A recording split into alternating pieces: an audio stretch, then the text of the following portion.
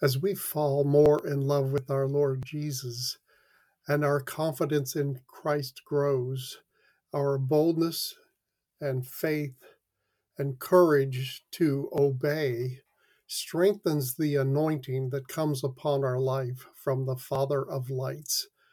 As we trust in Him and we grow in hearing His voice and then obeying, this anointing breaks many yokes, and our boldness and our courage, even to go against the grain of what our friends or family or advisors may be speaking, we are true to His calling and giftings that He gives us to go where others may be afraid to go, but it's like this passion overtakes us, and our confidence in Christ alone grows as we grow in humility and we grow in the gifts and the callings that He gives us. We have this strength to persevere with dog and bulldog type faith, to stay focused with diligence on what the Lord has assigned for us to do.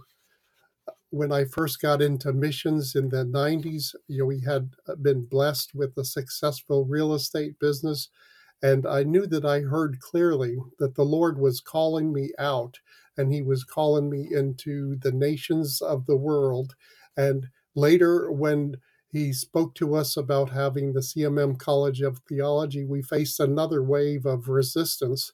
And at times that still continues, but we grow used to it, to know to stay true to the course of our Lord Jesus. I want to share from Ephesians 5:18.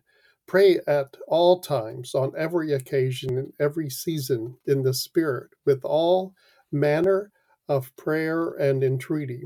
To that end, keep alert and watch with strong purpose and perseverance, interceding in behalf of all the saints, God's consecrated people.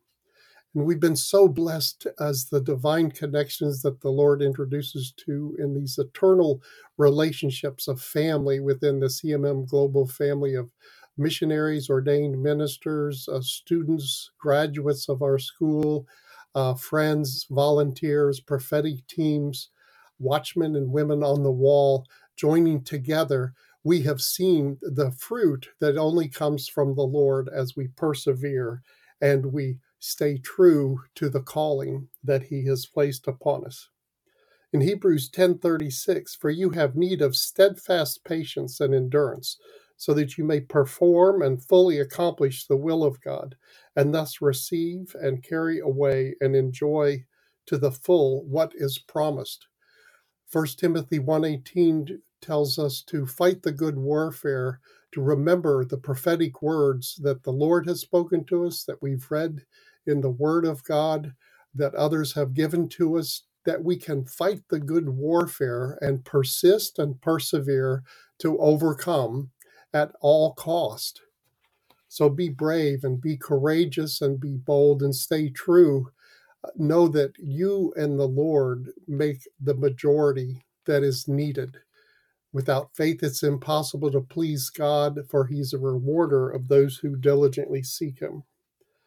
1 Peter 1:5-6. For this very reason, adding your diligence to the divine promises, employ every effort in exercising your faith to develop virtue, excellence, resolution, Christian energy, and in exercising virtue, develop knowledge, intelligence, and in exercising knowledge, develop self control, and in exercising self control, develop steadfastness, patience, and endurance, and in exercising steadfastness, develop godliness or piety.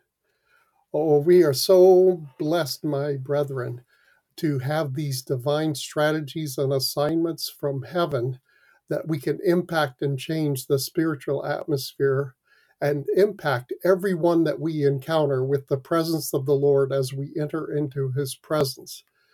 For it is His anointing that breaks the yoke and sets the captives free. And we are called as ambassadors, as sons of God, as priests and kings, to go into all the world, every sphere of society, to bring heaven to earth and to shine as his glorious flaming fire of passion, love, endurance, faithfulness, obedience, and we give all glory to the Lord our God in all that we do.